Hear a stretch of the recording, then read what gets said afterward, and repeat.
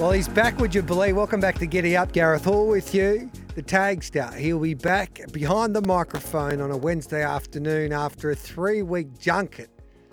First of all, I'm so relieved that he's alive. Hello to you, Tags. The captain is back. Welcome.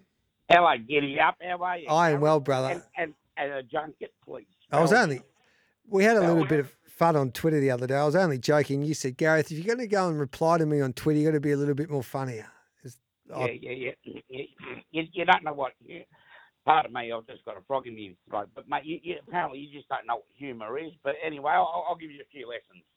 Yeah. Now tell me, that tweet on Saturday really concerned me when you said you were munted.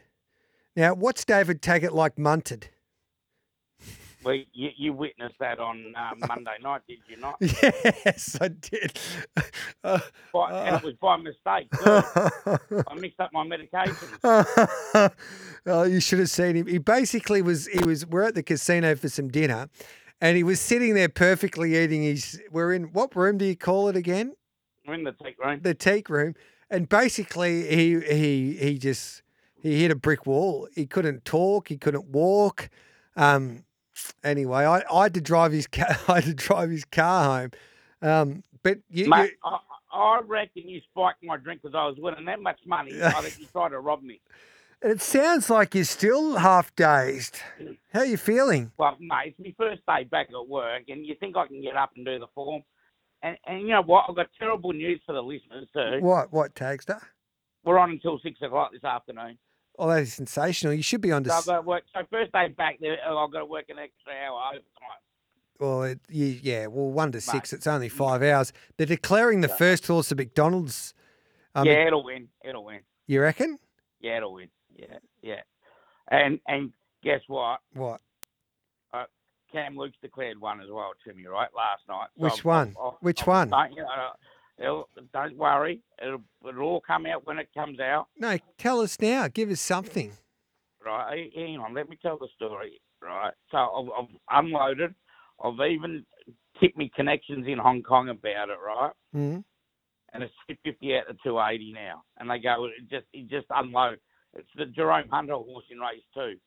I said, the only one that can beat it is at number 3, Lazy Susan.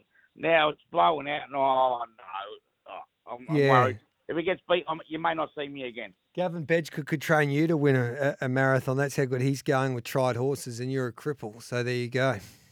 Yeah.